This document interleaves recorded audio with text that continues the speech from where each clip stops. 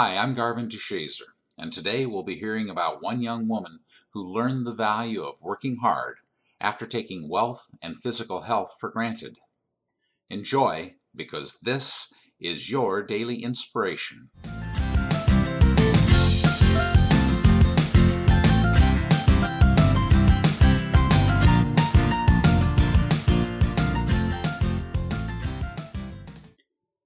It was 1928 in Harvey, Illinois, and 16-year-old Betty Robinson was in a hurry.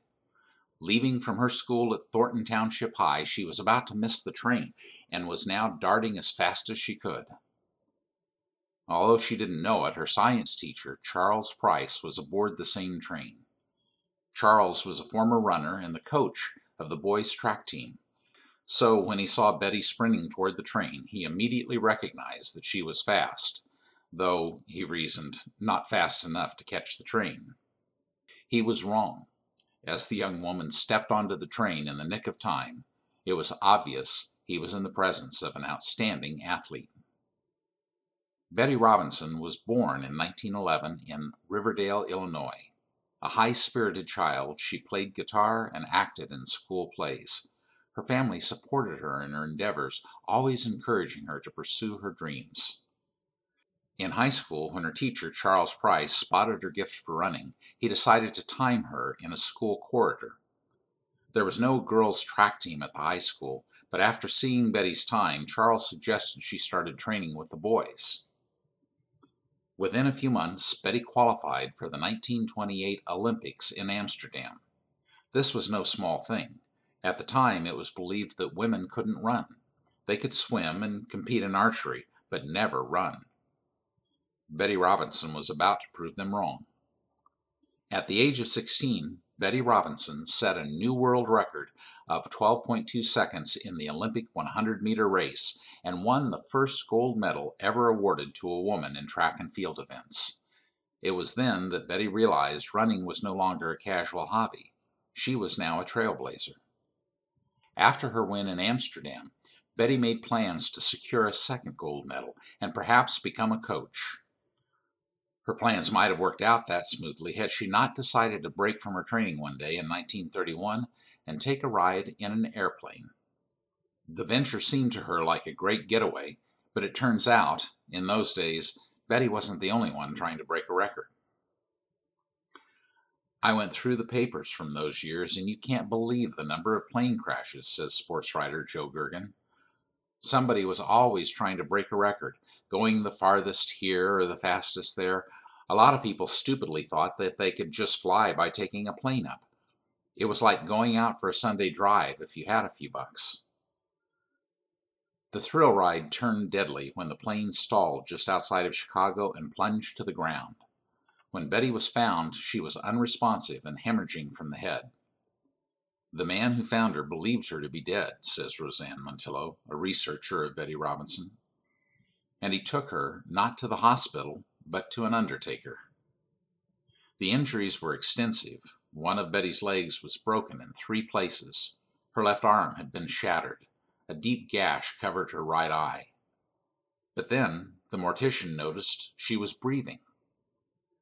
The doctors who saw her said she might never walk again, let alone run. Although she could walk early in her recovery, Betty often didn't want to get out of bed. But her brother-in-law had something else in mind. Every morning he would wake her up and take her for a walk, Montillo says. Just a couple of steps. In time, those few steps turned out to be a short run around the block. His efforts fostered a renewed determination in Betty. When doctors told her she would never race again, she responded, "Of course I'm going to try to run again. It would be useless for me to give up without at least an attempt to run." Betty continued rehab for the next 5 years. Unable to crouch at the starting line, she had to learn a new technique. It also impacted how she saw her teammates, says Montillo. Before, she hadn't really given any thought to it. They were just girls. But now, these were women who made huge sacrifices to get where they were, and she would have to be one of them. Still in pursuit of her second gold, Betty geared up for the 1936 Olympics in Berlin. She now faced not only steeper competition than in 1928, but an additional obstacle: money for travel. Her medical bills had taken a toll, and she'd had to sell virtually everything she owned. Working as a secretary, she saved up money, enough to get to Berlin. It was clear she was proud to have made it, as the New York Times reporter that day nicknamed her Smilin' Betty. It was a close race, with the German team temporarily taking the lead. In the end, the U.S. team won, and Betty Robinson secured her second gold medal. The smile on her face said it all. Betty Robinson died in 1999 at the age of 87. To this day, she remains the youngest 100-meter racer champion in Olympic history. At 16 years old, Betty Robinson learned an important life lesson. For most of her life, she had taken the privileges of material resources and physical health entirely for granted. Yet, with physical injury and poverty, came a maturity and awareness of the value of hard work. As a result of her renewed commitment and her redoubled efforts, she gained new strength, a closeness to her fellow athletes, and a discovery that the end reward was that much more delicious. What good things in your life do you take for granted? And what things have you had to work hard for that you may have come to see as drudgery or even resent? Which of those things made you stronger, happier, or wiser? Will you say, I am determined to work hard to find that treasure of strength within myself today? Thanks for listening. May your day be filled with love, laughter, and joy.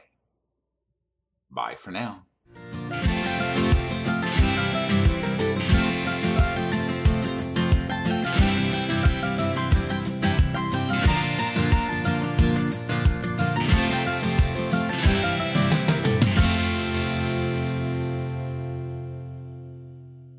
Hi, this is Scott, producer for the Daily Inspirations podcast. We hope you're enjoying these stories, and if you'd like more inspiration in your life, visit mydailyim.com. You can find weekend blog posts, sign up for our email update list, and you can let us know about an inspirational story you'd like us to cover. Or just say hi. We'd love to hear from you.